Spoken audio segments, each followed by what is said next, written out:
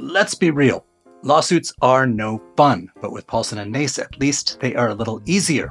With two DC-born partners, Paulson & Nace will fight for you the way only a Washingtonian could. Paulson & Nace handles medical malpractice, wrongful death, and other complex injury cases involving negligence. So if you have been hurt or lost a loved one because of someone else's mistake or negligence, call Paulson & Nace for a no-obligation consultation. Visit www.paulsonandnace.com or call 202-463-1999.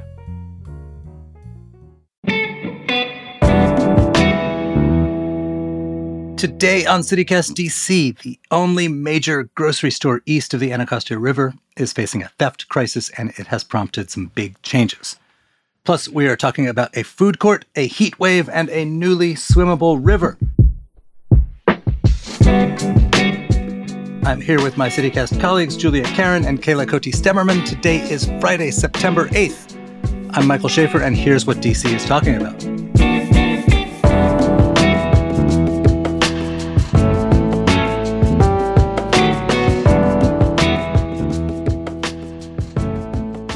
All right, so there is only one right now major grocery store east of the Anacostia. It's the Giant Food on Alabama Avenue. The people who run Giant, which is a locally based chain, have said they may have to close it because they have lost so much inventory to theft. Theft is a rising thing across the retail and grocery industry. There's been these crazy group thefts in CVS's in Ward 3 and in Montgomery County, or a large number of people go in and all steal stuff at the same time with the idea that they can't be caught. I think what's going on Alabama Avenue has been more kind of prosaic pilferage, but they say that it's cost them 20%, plus they have to lay on extra security guards. They're taking a pretty drastic step, which is they're removing all of the national brand names of high-value things. Colgate, Tide, all of the national brand health and beauty products. These are things that can be stolen and resold at a decent price. They're leaving, store brand, private label, that kind of stuff on the shelves. Plus, when you leave, you're going to have to show them your receipt. It's kind of a sad thing. There's been, over the years, a lot of worry about food deserts in DC, about parts of town where there's no grocery that you can walk to, and even the ones to drive to or cross state line and so on. And the city has done a lot to try to woo grocers to fix this. But this sort of points at some of the other costs for the grocer. We often think, well, they don't want to open in a lower income neighborhood because maybe they can't sell as much fancy stuff. But they've also got these, the personnel costs are higher because you have to lay on security. There is a loss ratio with inventory. That ratio is apparently, they say, higher there, even if it's going up everywhere.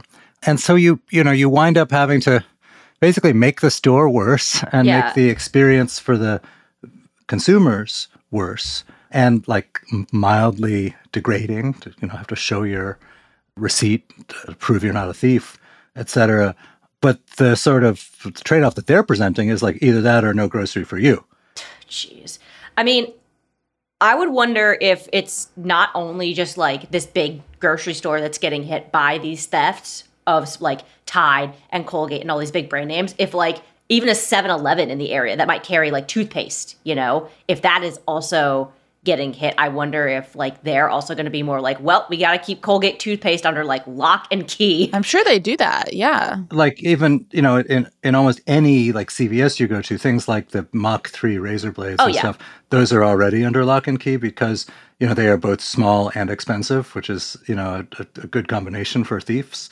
I mean, 20% is actually a lot. It's a shocking number to me. It's interesting because I think part of me is wow, that is crazy. That's a lot. Why would, how can that possibly happen? But also the other part is if you're removing all of this inventory, it's it feels kind of the first step of pulling out of that neighborhood, which I think is really anxiety inducing. Oh yeah. For people who live in that neighborhood, because it feels like they don't really care to provide for that neighborhood anymore. Right. I mean, and they would say, well, look, we're a business that has to make money. That's an unprofitable store. We tend to close unprofitable stores. Instead of closing it, we are willing to do X, Y, and Z to keep it open. I think they realized they would take public relations hit for closing it. I think we've had this debate in DC, this ongoing debate about crime. We have settled, I think, on a policy where you're not going to throw the book at a shoplifter.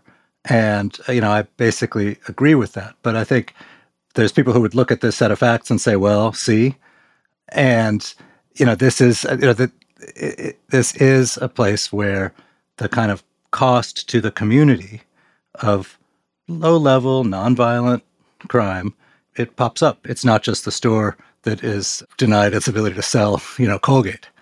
And it seems like this isn't actually a new phenomenon. Like, the ANC there, Lanice Moore, said that this has been kind of going on there for years. So I'm curious, like, why is Giant drawing the line now? Why are they implementing all these measures now? What they say is that nationally, post-pandemic, there has been a big surge in store thefts.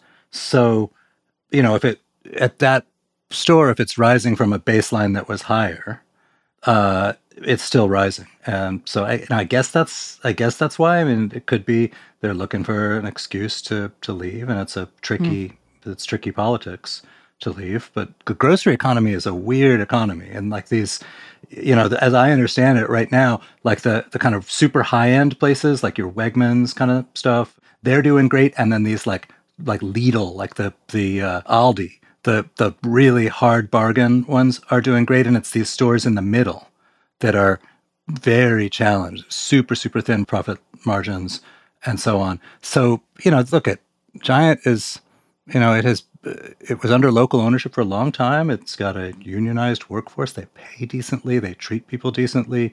But, at the end of the day, they do have to, make money in order to keep doing that. Does help, yeah. The one thing I do wonder is, in the conversation of having, other grocery store options across the river, are some of these other chains, like the Lidls, taking notice and being like, maybe I don't want to plop a store there? Or are they like, actually, we have a chance to make a lot of money because there's a lot of people who need to buy food and buy toiletries from us. And they're thinking, actually, the investment might be worth the risk because we can make a ton of money. I mean, I feel like this is a way to kind of help grocery stores along and help keep them in neighborhoods where they might want to flee. It's a little bit maybe counterintuitive, but look, you have all over DC in rich neighborhoods and poor neighborhoods and troubled neighborhoods, there are stores that will sell you booze, right? They'll sell you beer and sell you alcohol, liquor. And often they don't sell much else. There's a few bags of chips and so on. What if, DC's rules on beer, alcohol, and liquor sales, you have to buy liquor in a liquor store. Beer and alcohol chains can sell them, but only at a couple of their outlets, not all of them. If they were just allowed to sell alcohol, to sell liquor, as well as beer and wine, that could also help boost the profit margin. And if the fringe benefit of that is that there's fresh produce available too, it seems to me that's a better bargain than having liquor sales that leverage potato chip sales and not much else. For sure. One thing I do wonder about, though, is the margin on alcohol also tends to be high. It tends to be, liquor in particular tends to be, a big spendy kind of product. I do wonder if people would go in and steal the alcohol as opposed to stealing, Tide Pods. I mean, maybe, but would they make significant amounts more money in ways that enabled them to stay in business and continue to sell the stuff that people really worry about going away, which is to say fresh produce and other things that you can't get in a food desert? Yeah.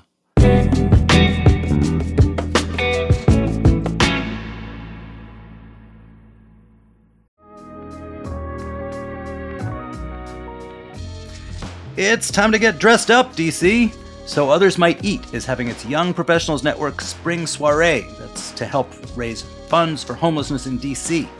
The gala is on the evening of May 17th at the National Museum of Women in the Arts. There will be live music from DJ Heat from the Washington Wizards, photo booths, food, and even a special appearance by a former actor from Pretty Little Liars. Wow! There will also be a canned food drive, so be sure to bring a few cans to support Sum's Food Pantry. Grab tickets before they're gone at some.org/spring soiree. That's some.org/spring soiree. See you there.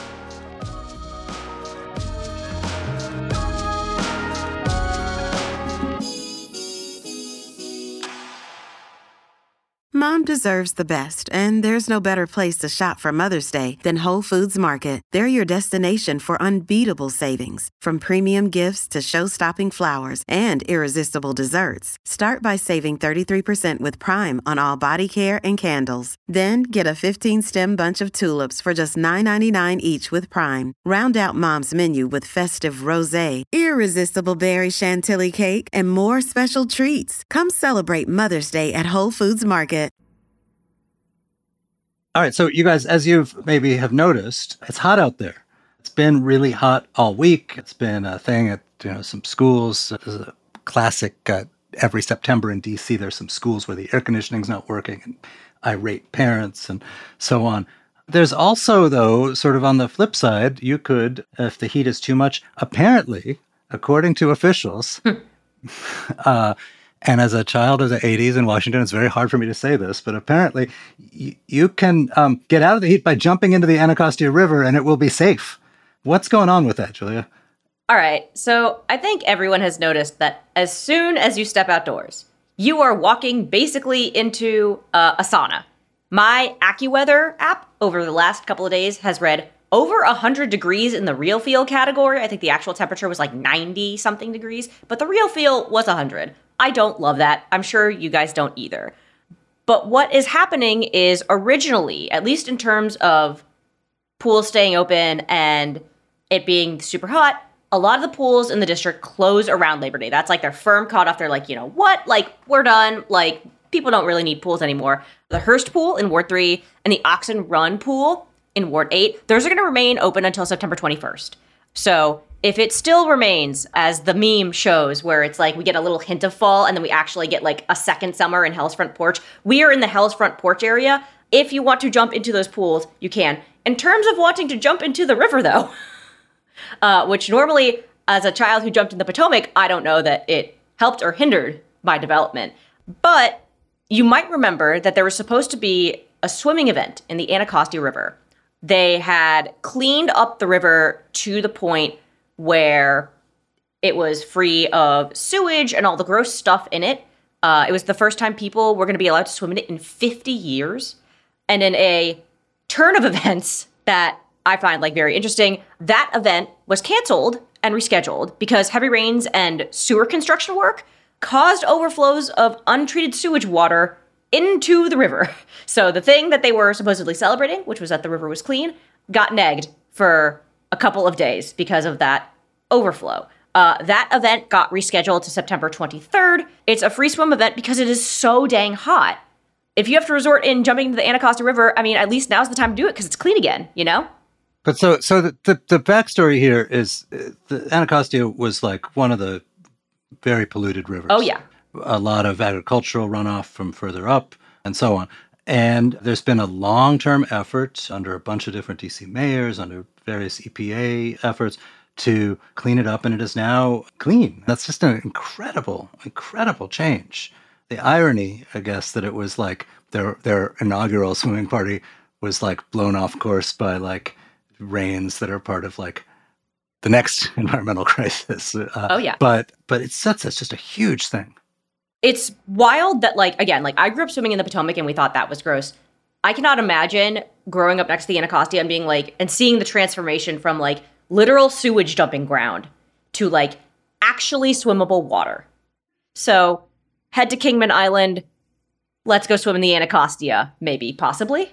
That said, if you were wondering and hoping for fall and hoping maybe I can just go leaf peeping or whatever. The answer is no, because it is so hot out, it actually might affect how our foliage looks. Apparently, because we're in a drought right now, we're going to talk about that on Monday's episode.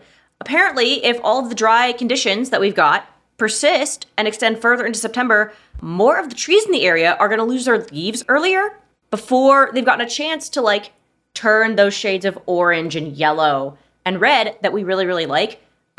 Basically, the leaves might not reach peak bloom, so we might be sacrificing our leaf peeping season because it's so dang hot. And I cannot abide that. Really lose all around here, honestly.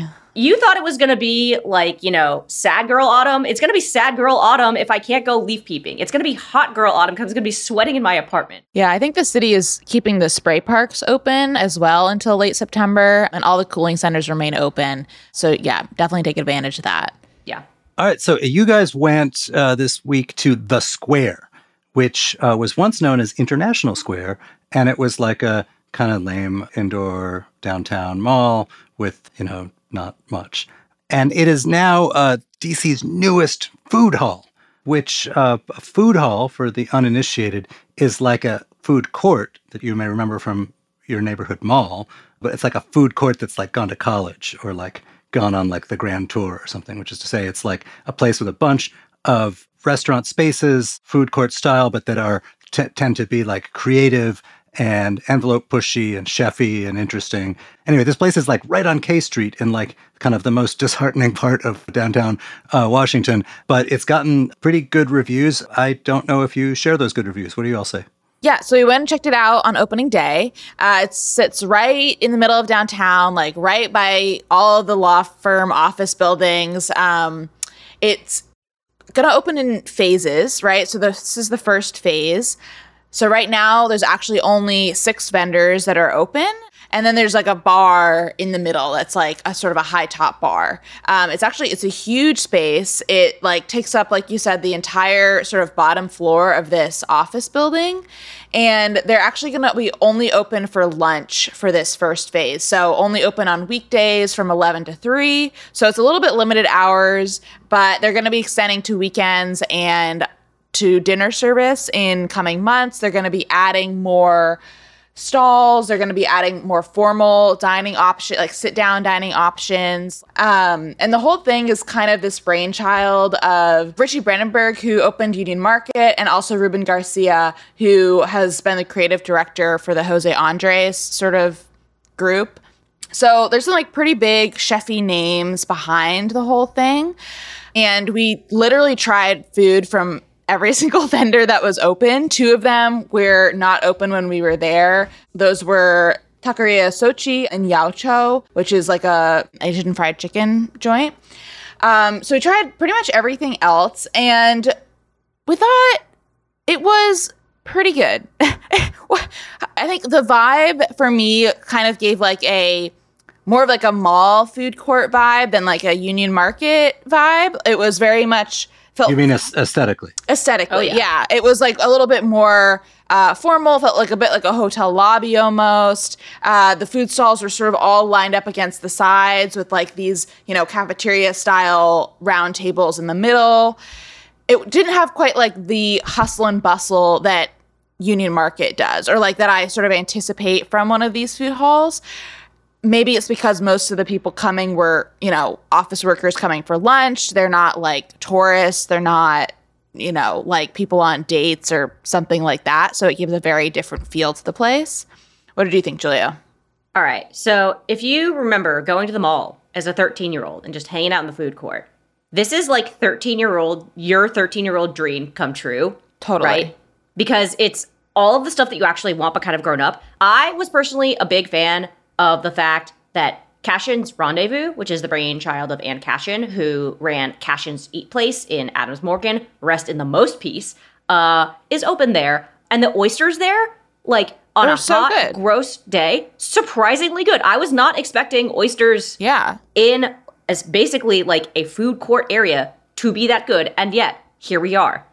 Yeah, no, I think it's a great option for lunch. I think some of the prices ran a little bit on the higher side for a food stall, like $17, $19 a plate. And there's also the other sort of contradiction here is that there's a lot of really good lunch places in that area already, right? There's like Grazie, there's tons of different little like mom and pop like sandwich places.